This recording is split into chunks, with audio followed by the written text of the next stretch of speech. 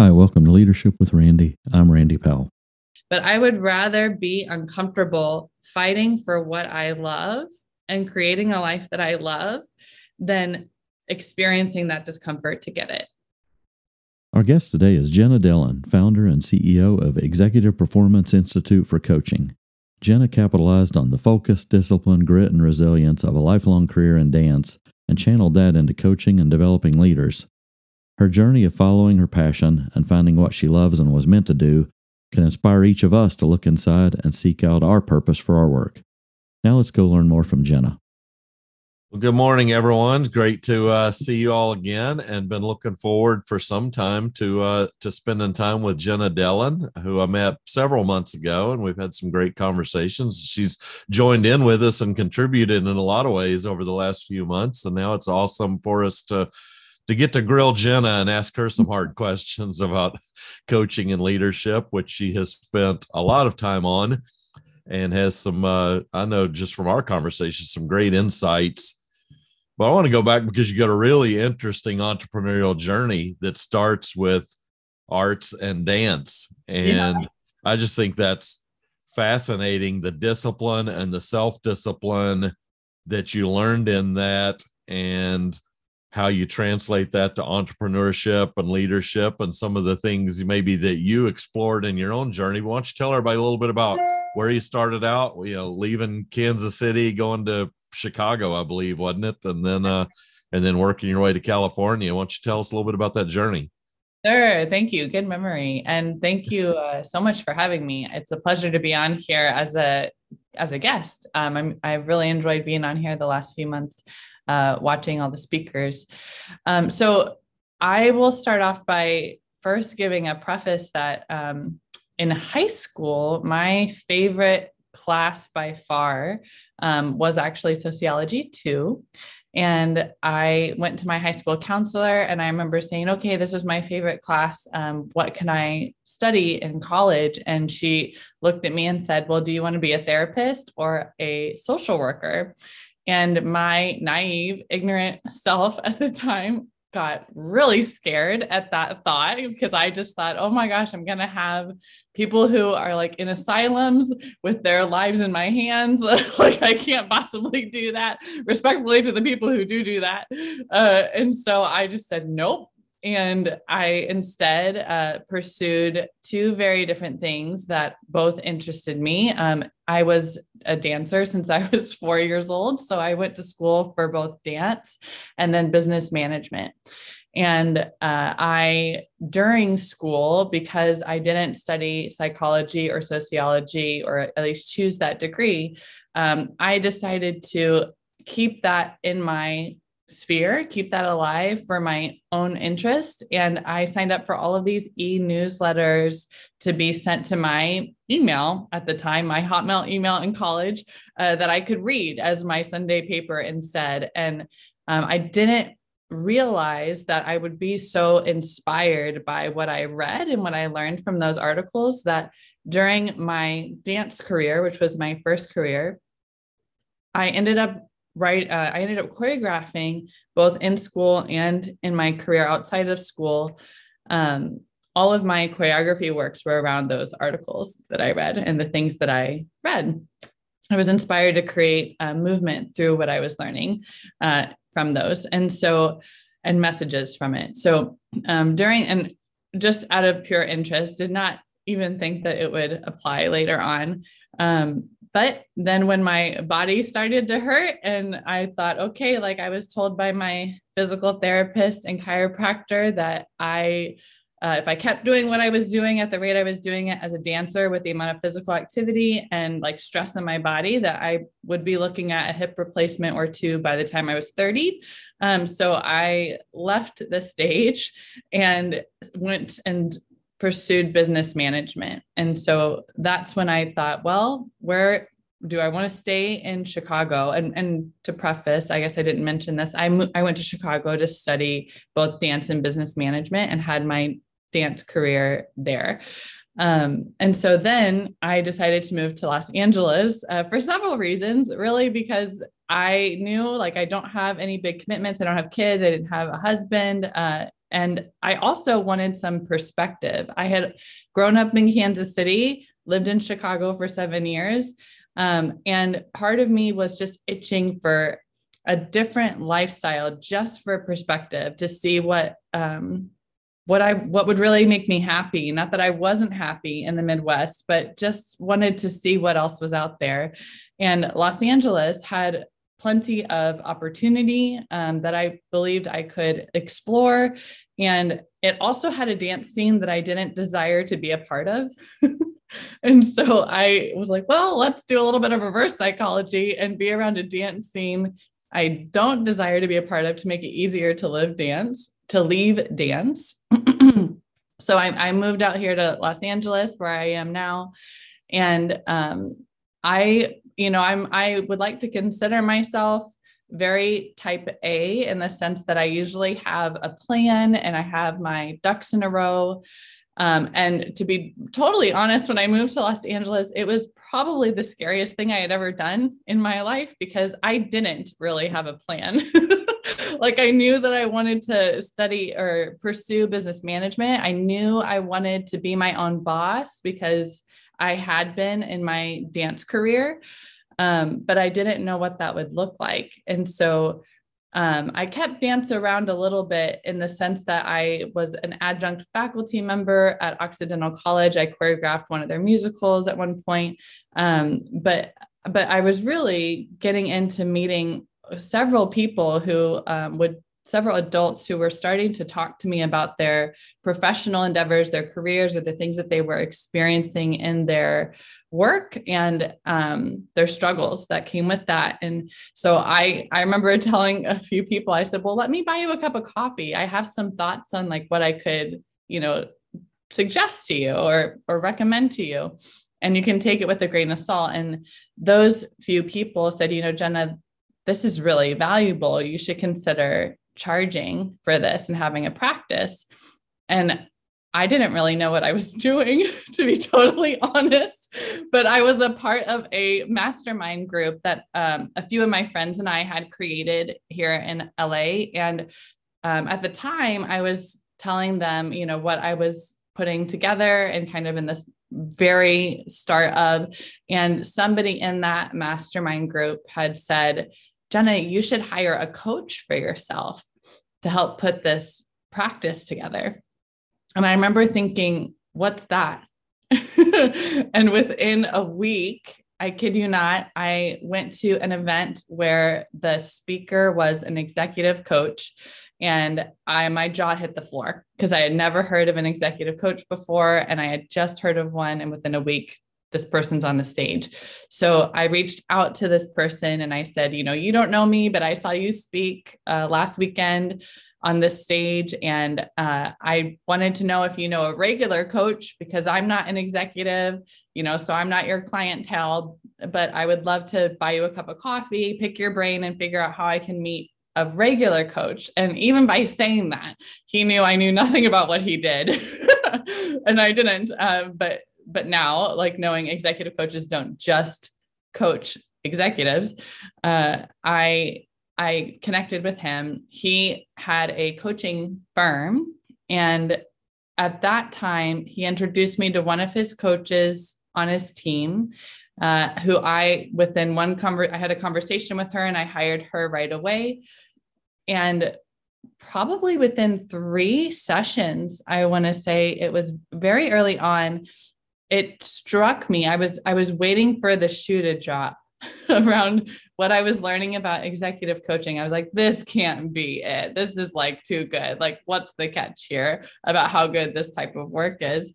And it was so similar to the conversations I was having already with some of my first starting up clients.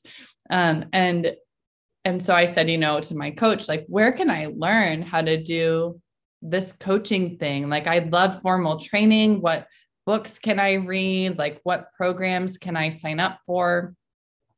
And at that time, I ended up, the coach, I should say, ended up sharing with the firm that I was interested in doing this work. And they invited me into their apprenticeship program, which at that time was by invitation only. Now I believe it's application.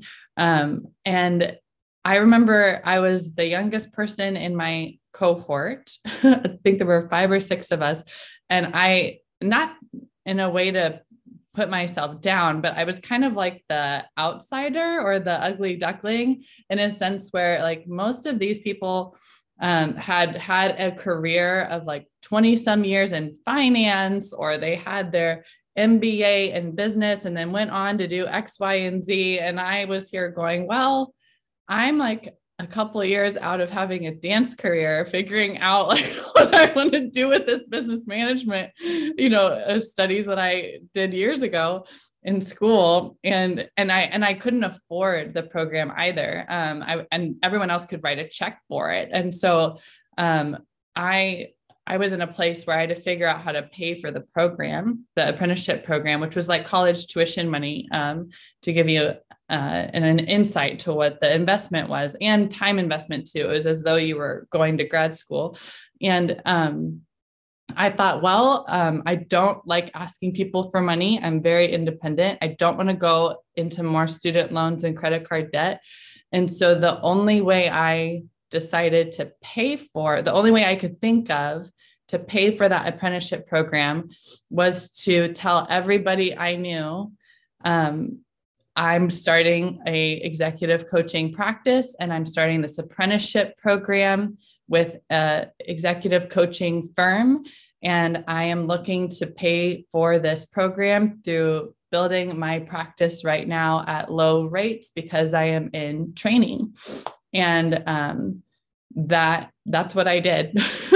And I was very determined. I had to figure out a way I set up a payment plan with the firm that we agreed to. And I think because of the situation that I was in that I couldn't just write a check out for the program in full, I think that actually behooved me and allowed me to be more successful than I think I would have been otherwise. So fast forward, I finished the apprenticeship program, and I had been, the CEO had told me, we had like a presentation at the end of our apprenticeship program, and we shared, what kind of clients we were working with, what their results were, the successes were, et cetera, and what our experience was in that program. And the CEO, after I gave my presentation, said, Jenna, you've been our highest performing apprentice that we've ever seen. And I was like blown away by that. I didn't realize that. And he said, I want to thank you for that. And they invited me into the firm. After that, I was with the firm for a few years, I believe. And then I started growing my practice faster than I think they anticipated I would. And faster than I anticipated that I would. I was, my rates were increasing, and I started wanting to I was very determined. I'm a very determined person. And so I wanted to be in the spaces that I saw other coaches in the firm who were a level above me. I wanted those kinds of opportunities. And so I was really eager to work more with the company clients and being more in that, I'll just say, stratosphere. And so I had reached out to and talked to the CEO, and I said, what do I need to do to prove to you that I can have those opportunities? And because I want to do that. And he said, well, he told me like very specific results that I would need to accomplish. And I said, okay. And so I went and I looked at how I could do that. And at that point, like I don't think anyone had even posed that to him. So the kinds of things that I was doing, nobody in the firm was doing. Like I was putting my own workshops together and filling the room. Half of my practice was with group coaching. And that wasn't really the case with anybody else. So I was doing these different results because I wanted to grow quickly to be able to have these opportunities. And so then when I reached those goals or reached those metrics, I came back to that CEO and I said, okay, like, can I have some of these opportunities now.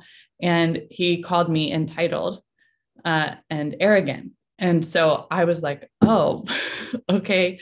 And that was the start of several things, unfortunately, that I saw start to happen where I felt like I was being given glass ceilings and caps. And so I ended up leaving the firm and went out on my own. I gave up some of my coaching clients to do that and kind of rebuilt my practice again. And while I was building my practice again and networking, I love networking. I love people. I'm very extroverted. I was meeting people who were, in my opinion, brilliant at what they did and very synergistic to executive coaching.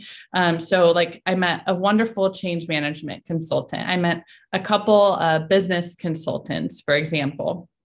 And I even met a keynote speech coach, people who I learned in the corporate sector that when those people in those lines of work kind of come up against each other, they start to see each other as competition. But these people didn't. They saw each other as very complementary of each other and had this more abundant mindset than scarcity mindset, where we could work better together and help the clients more. And I loved that. And I'll actually give you another caveat and go back a little bit.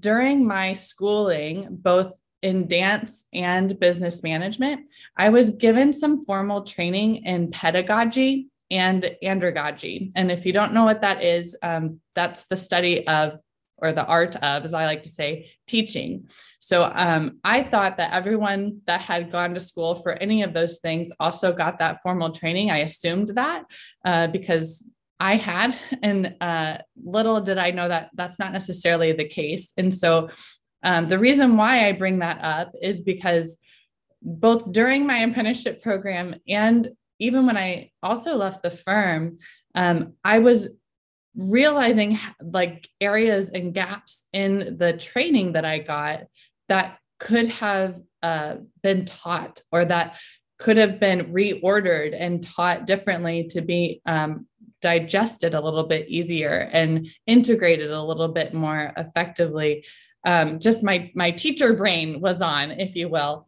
And so so fast forward, when I was meeting these different individuals and networking that were similar but complementary lines of work that what I was doing, I thought, you know what, like if I put all of us together on a team, we not only would serve our clients really well, but they all had skills on being able to be trainers in the training room, not just in their areas of expertise where they skilled in, but they could be wonderful trainers or keynote speakers or facilitators, and they could teach people how to do those things, how to be a facilitator, how to be a speaker, etc.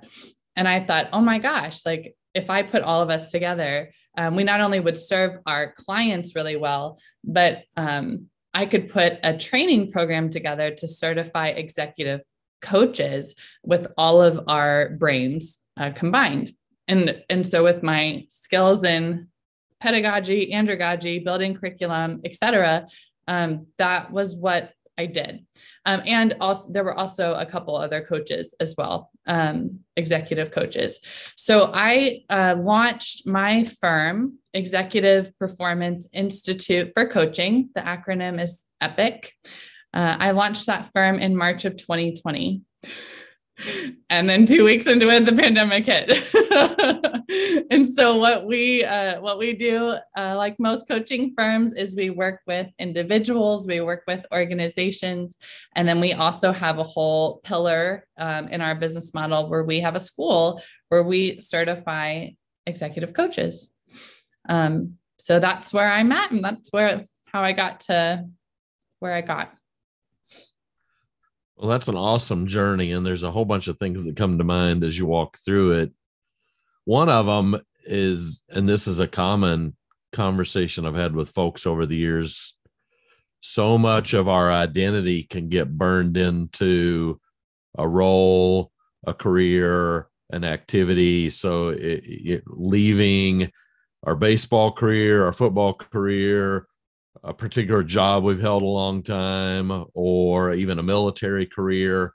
And that became our whole purpose. And when it ends, we can flounder around a bit. And you kind of make it like 98% of your life was dance at some point in time there. And then you turn it off, and then you turn on this other thing. I'm assuming there's this floundering about period where you're trying to figure out what was your purpose. When did you know you'd really figured it out? Here's my new identity, and my best days aren't behind me. Yeah. So to be totally honest, I had this very spiritual moment. I don't know what all of you believe in, but I believe in God. And when I was in the first few sessions with that first coach, there was a moment where it just felt like an energy shot, like a lightning shot of energy. There we go. A lightning shot of energy hit me.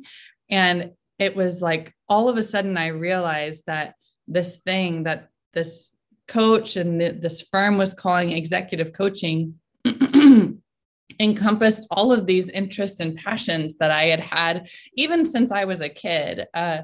And so whether it was an interest in people, my dad and I would bond when I was a child by watching people and like thinking about what we noticed and what we saw. And so these areas of being interested in people and psychology and sociology, and it was creative. I saw ways that I could be creative with it, and which led into my like dance background and how I learned how to be a teacher in a lot of ways I could integrate into this field. So I just started realizing, like, when this, I said, what did I say? I call it a like lightning shot of energy hit me. It just really felt like God was telling me, like, this is it.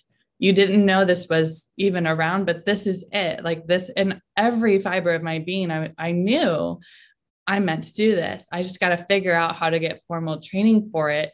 But this is it. I had never been so sure of something before in my life. Even though I say dance was my first love, I didn't have the same feeling that I did about coaching in that moment that I ever had about dance. Yeah. So that's awesome. Yeah, it wasn't expected. Drew has a great point here about your fiscal responsibility of getting to your goal. Where did that come from? How did you learn that and weave that into your journey? How did I learn about the when you were talking about how Drew, maybe ask your question, because what I was kind of picking up was you were very disciplined about how you were going to take on debt and things. What do you think, Drew?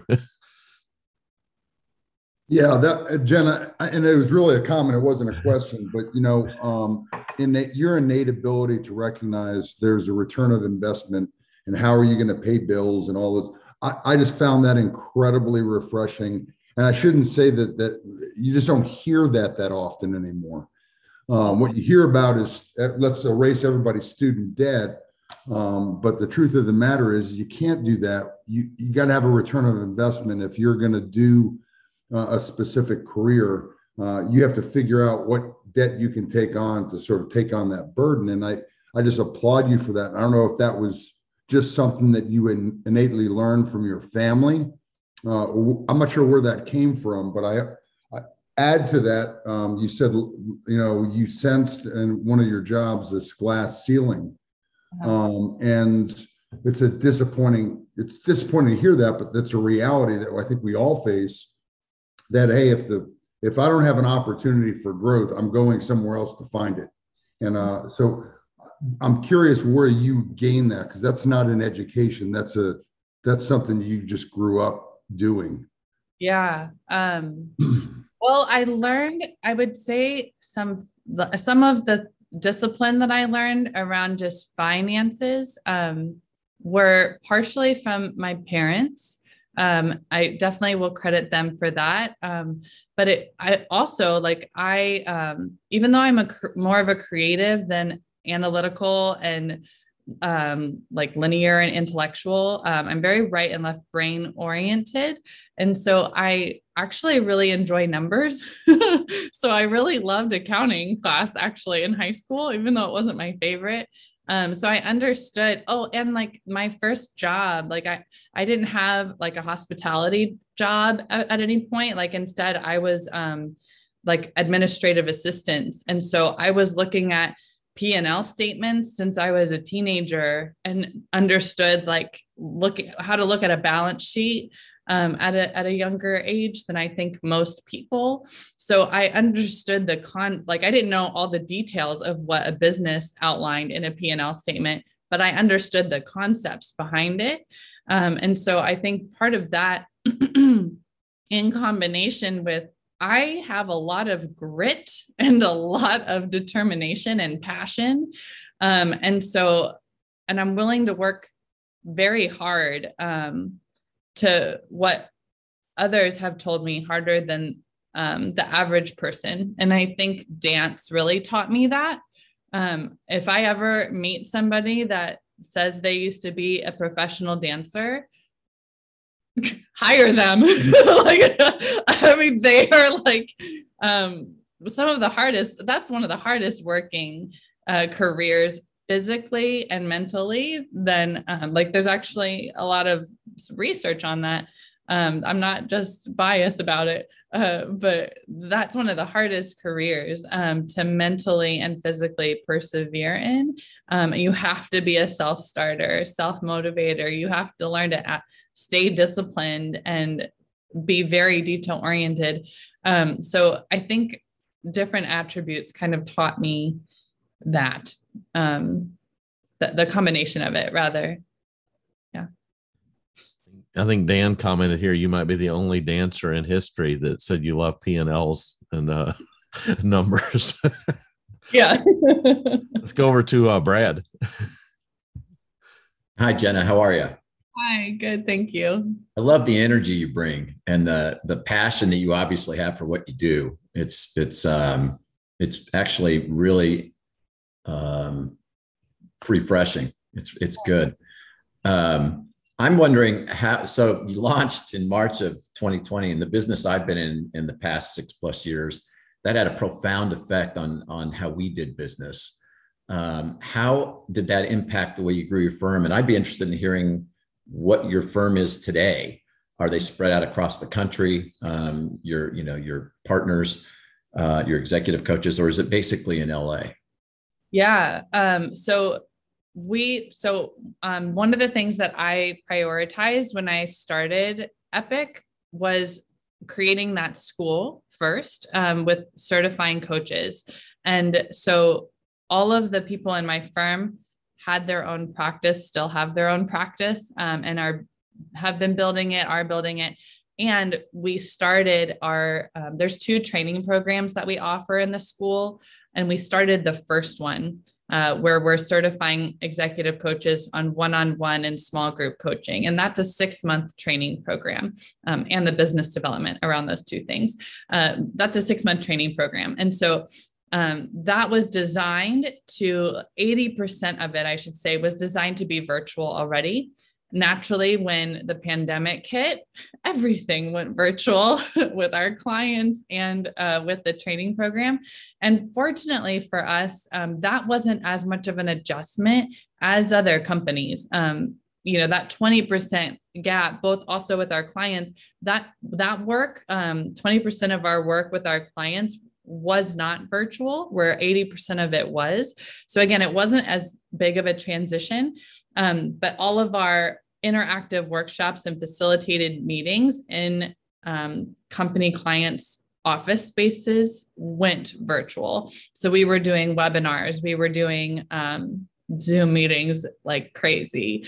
And you can imagine too, even though I would not wish the pandemic again on anyone, it actually was a lot of things were happening at a very quick pace, because some clients all of a sudden hit a complete wall and they're like, we don't have any revenue coming in now. And other industries were like, now we really need you because the pandemic happened. So we had this really interesting influx of clients coming in and out while also changing up the training program kind of on our toes.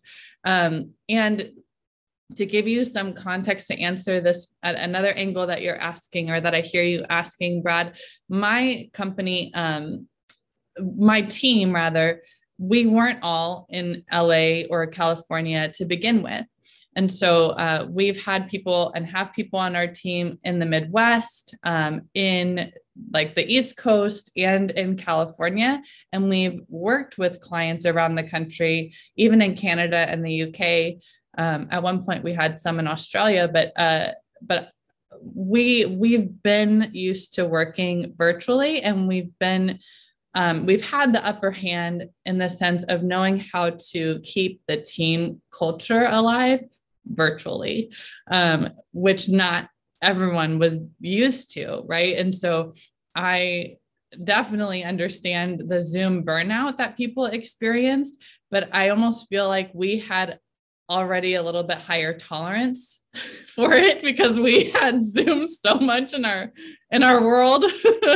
But at any rate, so now what the firm looks like, we have a soon to be 7th team member, and we are about half of us are local in Los Angeles, including myself.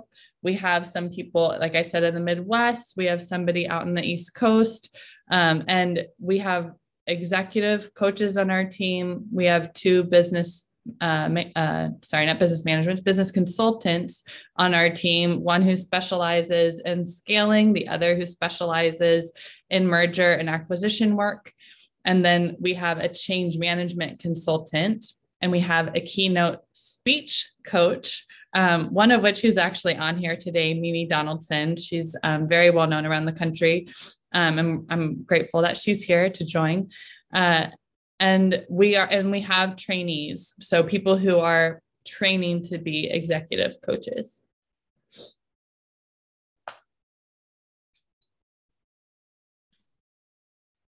Thanks. Yeah, absolutely. Let's go to Joel. Hey, Jenna, thanks for being on. I appreciate hearing your perspective. Yeah. I taught at the Air Force Weapons School for a couple of years, which is like the Air Force version of Top Gun, but the Navy copied it from us. So anyway, so I taught a lot of classes, and every class that would come through, we would see pretty common challenges. So like day 1 or mission 1, we see that the students are probably going to have this challenge. Mission 2, they're probably going to see this challenge. Mission 3, they're going to see this challenge. So do you see the same thing in your executive coaching as you start out with clients, that you predictably see, oh, this person's gonna not understand this, or they need to understand this to move on? Or are people just totally different and every person has a different challenge? Thanks for your answer. Yeah, that's a great question. So I think that there are a lot of factors that go into answering that. So I'll do my best to answer. So there can always be exceptions. So it isn't a one size fits all. And some of the factors that are also not the case with every person is factors like you can look at what their personality assessment says, right? Like I'll just give an example. If we're looking at Myers-Briggs and they're an ENFJ, then they have a certain set of attributes that are very innate to them, that they tend to be linear in a say, or have certain patterns that are very common with that personality, right? And so as an executive coach, I work very hard to train my team and for the trainers in our program to train our executive coaches our to-be executive coaches in our training programs, that the moment we start to try to codify that, we limit the clients that we have, because we make assumptions rather than assumptions about who they are, habits they have, why they have those habits. And the moment we do that, we turn off our ability to really see them and see how they're unique so we can help them specifically. So though there can be some patterns and some things that are common, it's important for us to not make that assumption and generalization with anyone, because it can completely change the course of what could be valuable for them and change the trajectory of their success. Right. So I hope that answers your question. I know that's still speaking from a point of context, but overall, that's what I see. And that also so applies to company clients, because when working with organizations versus individuals and leaders, it's much more complex, right? So, and I'll just give you an example of that. I often will see executive coaches talk to, one or two or three or the leadership team of a company to understand what's going on in an organization. And then they'll start creating a strategy or put a proposal together on how to address those challenges. And though, it's very, the proposal or the advice or options that a coach can give an organization can be valid in a lot of ways. It's important that we don't scapegoat and take the bait, if you will, as to what the leaders are saying, not because they don't know. It's not because they are, that they're incompetent. It makes sense that they know what they know, but because they're leaders, there's a lot they don't see because they're leaders, right? And so it's important for us, in my humble opinion, to look at other areas of the company that they haven't been able to see because of the role that they have, so that we can understand systematically why the organization is working the way that it's working, whether to the benefit or not of the organization, and then address that. So I hope that gives some perspective in terms of organizations as well. Yeah, thanks, Jenna. Thanks for your question, and thanks for being on. Yeah. I'm sorry. Thanks for your answer. Yeah. Yeah. Let's go to Carolyn. Good morning, Jenna. Thank you for being on today. I have a two-part question. The first part is, I loved how you talked about when you felt as if glass ceilings were being put in your place or in your way. Mm-hmm. I'm curious, was there a point where you thought, well, I can stay and fix it because I'm good enough and I'm smart enough? Did you try that, or did you recognize it and then set about to leave? I'm wondering if that middle ground, if there was a questioning of how do I navigate this versus this is not for me, I'm out. And the second part of my question is, I'm curious about the use of social media in growing a coaching program or in growing a business. Do you tackle that within your arena of training? And also, do you tackle that in relation to working with companies and attracting more clients? Yeah, great question. So that is a two-part question. So the first part of that, in terms of glass ceilings, I was very, this is obviously my perspective. I'd be curious to know what the other side of it would be now, looking back. But from what I recall, I was very upfront and forward about, how can I say this?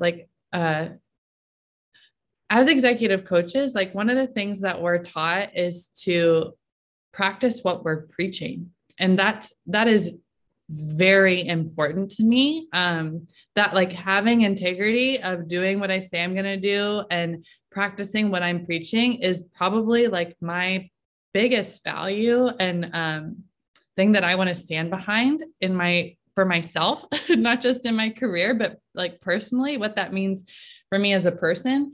And so, when I was learning about a company that said, like, we want you to learn self-advocacy so that you can practice as a client. I was told and really believe that if you're going to be a coach, then you should always have a coach to practice what you preach. And so I was willing to be very upfront and transparent and honest about what I was experiencing, and what I in my own way. Like, I wasn't coming to the CEO being like, this is what I'm experiencing, and like, why are you giving me a glass ceiling? But I would.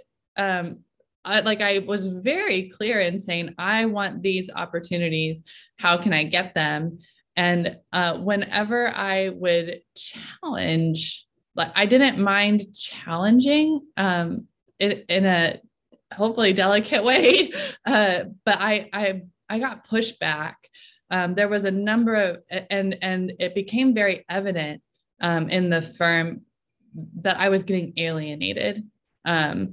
And other people in the firm were noticing that. And at one point, I mean, it was like, there was one point when enough was enough. Enough was enough. And I was like, okay, like, this is clearly not a place that they don't. If I were to say, the best way that I could say it is, if they would have wanted me to stick around, they would have found a place for there to be some middle ground, and for me to be able to help them and like give, like, at least communicate or something. Like, there was a missing piece. Like, if they really wanted me to stick around, we would have figured out a way to make it happen. But I wasn't experiencing open-mindedness on how to integrate me into areas that I was asking for, or especially after like doing what I was told. I was playing by their rules and wasn't then getting what I was told I could get. So at any rate, at one point I was like, okay, I'm tapping out. Like, this is clearly not for me, or this is no longer like suitable for either side. So in terms of your second question, remind me what it was again. If there's a component of using social media to grow your business or a coaching business, or how do you use that both in training folks that work for you, but then also recruiting additional clients to use your services? Yeah. So we do some training for social media. We don't do extensive training for social media. And this is one of the reasons why, is because there's a difference between business development and marketing in my eyes. And to be very simply put, my father actually shared this with me, and I thought, like, oh, that's the simplest way that I've heard someone explain the difference. And so, and I'm paraphrasing what he told me a while ago, but business development is where you're going and seeking and building relationships to see how you can find clients and qualify them and have them. Marketing is where you're waving the white flag for them to come to you. And for social media, that is more marketing, and we emphasize more business development training in our program. So though we have some training in social media / marketing, we don't have much, as much as one might want, but that's, I guess, subjective. And part of that is because you can find a ton of executive coaches, or that claim, and I say this respectfully, that claim to be executive coaches, and they have a beautiful website. They have really impressive platforms, but they're not great at what they do. And so and there's a lot of them out there. And I'm saying that, like, I always have areas to grow in too. But that is not the number one thing that will dictate one's ability to work with clients and serve them really well. and provide good work. And so the ability to qualify a coach for yourself, or an organization to qualify a firm, isn't primarily for social media. And I mean, I don't use social media for getting clients. It's merely a way for people to stay in the loop and have touch points and updates on what we're doing. But we don't use it in that way. That's just been a choice, like up until now, that we've chosen. And people will use it for that way, and no problem. But that was just a personal choice where we are emphasizing more business development skills versus marketing. Thank you. I appreciate it. I've been furiously writing notes. I'm so glad you're here today. I've learned a lot. I'm inspired, and I have a whole lot to read for the rest of the day. So thank you. Yeah, you're welcome. Thank you. You know, before we leave that glass ceiling conversation, there's a lot of people I know even on here that have run into different walls. Drew and I've had this conversation about how many people will say, well, what's an Army guy know to run a business, which is a dumb misconception. Or people hit an age limit. In your case, it might have been a gender barrier. But leaving the security of something takes tremendous courage. Sometimes we just live in that box that everyone gave us. How did you find the courage to say, I'm not going to let other people's perceptions limit me? Because that's one thing I think we find so many people struggle with, is they'll let everyone else build the box. Yeah. I think, well, I mean, to be totally honest, my passion and being passionate about how passionate and determined I am to do what I love is such a strong non-negotiable for me since I was a kid that is far greater than the uncomfortability of being brave and getting uncomfortable. That is far greater. Like, I would rather fight is not the right word. It's the first word that comes to mind, but I would rather be uncomfortable fighting for what I love and creating a life that I love than experiencing that discomfort to get it. And you know, I don't know if you guys have heard this quote. I don't remember who says the quote, but the only way out of pain is through pain. And so there you go. You know, it's like, geez, like, it got to a point where I was unhappy at that company, or even my dancing career. Like, I loved dance so much. I still do. I still miss it. Like, occasionally I'll put on a story on my social media, like Instagram. I'll put a story of like dance that I see because I'm just like, I love it so much. Right. But I was in so much physical pain, and I didn't want to have even more pain, to a point where I was like, okay, it's time to like step out and be brave and be uncomfortable in this way so that I don't have more pain or unhappiness in this other way. Right. And so it's really about like, when is enough enough? Like, everyone's own internal compass, like, when's enough enough? Like, and what does being integrity to yourself actually mean? I mean, when it comes down to it, what is it that you really want? What boundaries do you have on what that looks like, you know? And for me, at that point, I was like, okay, I was really devastated to leave, because one of my biggest motivators and things that I get motivated and inspired by is when I am not the best. Like, I love being around people that are far better than me and can learn from them and look up to them and strive to be them. And that was exactly what I was doing in the firm. Like, that was one of the reasons why I was so fired and fueled and working so hard and so quickly, that it was really disheartening to leave that, because then I had this moment of like, oh, I don't have a team, I'm alone. But I was being disrespected, and I wasn't allowed to spread my wings and like play and live full out. And that I was like, you know what? Like, I can't do that. I can't not spread my wings and live life full out. Because if I was somebody that wasn't going to live life full out, I wouldn't have moved halfway across the country not having a plan. Right? Like, there were all these other indicators of like, that's not who I am. and so that's what I mean, is like getting really clear as to who you are and what's integrity to you, and when is enough enough. There's a lot we can all learn from that. That's awesome. Let's go over to Michelle.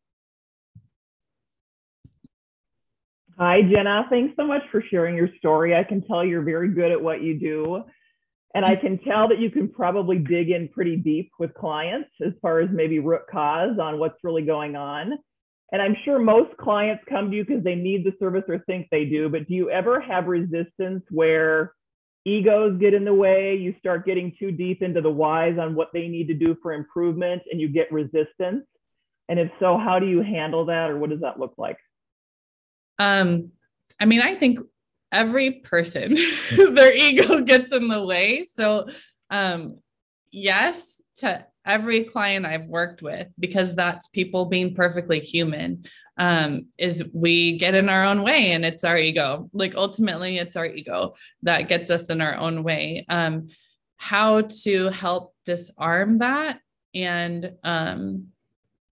have, more importantly, not have me get them to overcome it, but have them first see it and then have guide them to overcome it, not me tell them how to overcome it. Right. And that's very nuanced, on purpose. You know, I remember, I'm remembering actually an interview that I had a couple years ago within the first year of the company. And it's when I said, I don't even remember what the question was, but I said, there's such an art to emotional intelligence in this work. So I don't have a finite linear answer for you, Michelle. But part of it is, if you let yourself really listen and look at someone and continue to learn about someone, then you will figure out how to respond to them and not react, respond to them, like really be thoughtful on how to communicate and address and converse with them. And so, you know, some clients,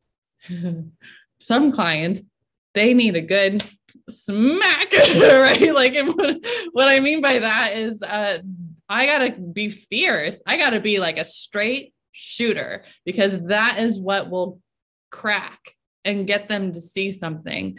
And other clients, oh my gosh, they would shame out if I did that. Okay. Like, so, they like, you do not do that, because they will go into like guilt and shame and a failure story and all of that stuff. Right. So there's such an art to how to allow them to see what's going on, and to allow them to see what's going on without you pointing at, this is what's going on, because what I see might not be accurate. So let them see it and tell you what's going on. Does that make sense? So it's very nuanced. Thank you. Good point. I could see how that would work best, versus having to just always tell them, because you probably know, but they don't really learn until they actually have said it themselves. Yeah. And one of the biggest things with coaching, you know, executive coaches, one of our biggest things that we work on with our clients is helping someone grow in their leadership. And one way that, if I were to start telling them versus asking them, that doesn't build their leadership. That builds their followship, to follow what I say. And that creates a dynamic that doesn't actually help them grow in their leadership to even leading themselves forward. And so if we executive coaches can allow a leader, and a leader meaning any individual is a leader, they don't have to literally have a team. If we can allow any leader to understand and build a healthy, resourceful autopilot of how to lead themselves forward in a powerful way, then that will be their autopilot on how they can lead others forward. And so that's our goal first, right? What the content looks like and how that actually like transpires is fine. But it's the context of them being able to do that first. Thank you. You know, we've probably all seen a lot of accidental coaches who their career ended. So then they're just like, well, I think I'll go be a leadership coach. I'll go be a coach entrepreneurs, small businesses. I'll open my own firm. But it may not be their purpose, you know, and so how often do you encounter that and in the coaching process help people figure out that this really probably isn't for you? Because like I said, a lot of people have great websites, but they aren't necessarily great coaches, great teachers. How do you help people in your own screening process figure you're not the right client for me? This really isn't the right role for you. You're just doing it because, and it's not really what you're meant to go be. Yeah. How often do I experience that? Is that? Well, I guess, is it something you experience, and what do you do about that? How do you help people through that process of getting real and getting honest and say, yeah, probably I'm not ever going to be a great leadership coach? So, I mean, whether they're looking to be a coach or whether it's what they're currently doing right now or whatever they're looking to even pursue a different career that they think interests them. It's when they realize their values of the values that they own and possess and have, or that they've learned during the coaching, like working with a coach, that they've learned that they have, don't reflect and give them what they need in their, let me just say that differently. They're not addressing what they may newly realize they need out of their work, right? Or they're not getting what they need out of their work based off of what they're learning about themselves. So some people realize that and learn and then make decisions on, oh, this isn't for me because I want these other things fulfilled in my work. So some people, like for executive coaching, for instance, when rubber hits the road or meets the road, is that the expression? When rubber meets the road, I'm bad at expressions.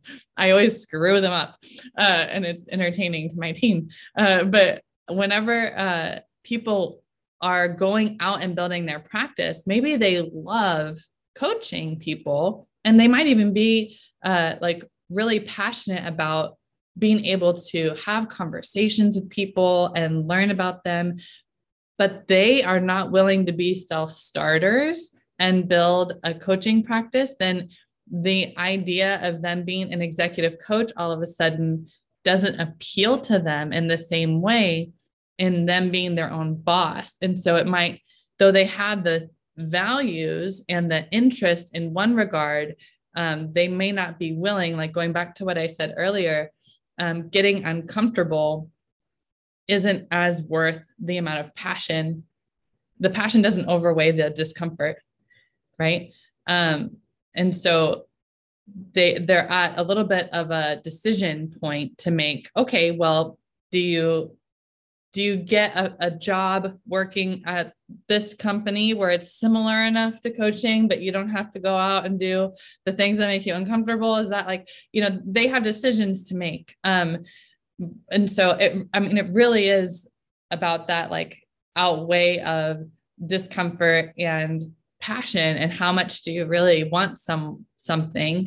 This is where I get really excited about coaching is people's perception of how hard it will be to accomplish anything, or to be uncomfortable and step out into being courageous and all that.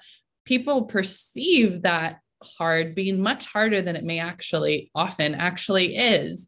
And so if we could even coach around that, then all of a sudden you see somebody's trajectory of their success be a J curve. That's actually why our logo is J curves, is because once people realize they are far more capable than they thought, then their association to discomfort changes, and they're seeking it. Actually, they're not avoiding it. It's like a innate, like, oh, I'm not uncomfortable, something's wrong. Right? Like it's different. And so then they're experimenting with new things. They're willing to fail forward. They're willing to do things that they've never done before, because now they're being innovative. And you can't be creative if you're afraid. You can't be, it's like, you can't be in love and fear at the same time, right? But what's more powerful than fear? Perfect love. So how can we keep training people to be curious and innovative and experimenting and in wonder of what they could accomplish? Well, I don't know if you mess up all your quotes, but the only way out of pain through pain sounds like a Tony Hoffman marathon inspirational quote. Because Tony can deal out the pain. Let's close out with a couple of comments and question from Dan. Are you there, Dan? Yeah, thanks so much for your energy and sharing, Jenna. Just in terms of recap, I know you touched on different points of this, but as we wrap up, can you just share your ideal client profile with us? Yeah, sure. So individuals like that I work with one-on-one, those are high performing individuals who are business owners, entrepreneurs, C-suite executives, and the high performers is actually a very specific profile. Like they like putting, how can I say this? They are very determined. They are accomplishing things. They're at the top of their game, and they love being at the top of their game. They're known for being at the top of their game, but they keep striving to accomplish more. And they haven't yet, they're hungry, and they have an itch to be like, I haven't yet tapped into my full potential. That is something that is like a sweet spot. And there's actually not to geek out too much, there's a set of like a profile that comes with that around how they're wired, or how they can be wired rather, that because of my background, I can relate to and can work very well with. So that, and industry agnostic. And then in terms of company clients, it's, again, industry agnostic, but our sweet spots in the mid-market. So companies that are having like over 150 employees, just for the nature of being able to capitalize on the unique team that we have, that we're not just executive coaches. We really can complement our services well in a mid-market sized company. Great job, Jenna. It was awesome spending time with you. You just brought a ton of energy to it today, and you could tell everybody really geeked out off of your energy. So it was great to have you share that with folks today. And there's so many things unique about your journey that I think we all can learn from and be inspired by. I appreciate that so much. And it's humbling to be here. And if you guys are new to being on this, I strongly recommend. I've learned so much seeing the other speakers come in, and it's just wonderful to be part of this community, Randy. So thank you so much for doing it. So it's Executive Performance Institute for Coaching.com. Yes. Folks can find out about you and your team and all you do. Yes. Reach absolutely. you there. Yes. Thank you so much. Great. Well, thanks, Jenna. Have an awesome weekend, and see all of you again soon. Bye. Bye, everybody. Jenna's story is inspiring, and I hope you enjoyed hearing about how she translated the skills she developed in the world of dance into leadership skills that work both individually and in leading an organization. You can learn more about Jenna's work at executiveperformanceinstituteforcoaching.com. That's a long one, but you can type it in there, Executive Performance Institute for Coaching, and search for that, and you'll find their site. Now, let's get out there, get after it, be strong, be resilient, never give up. I'll see you again soon.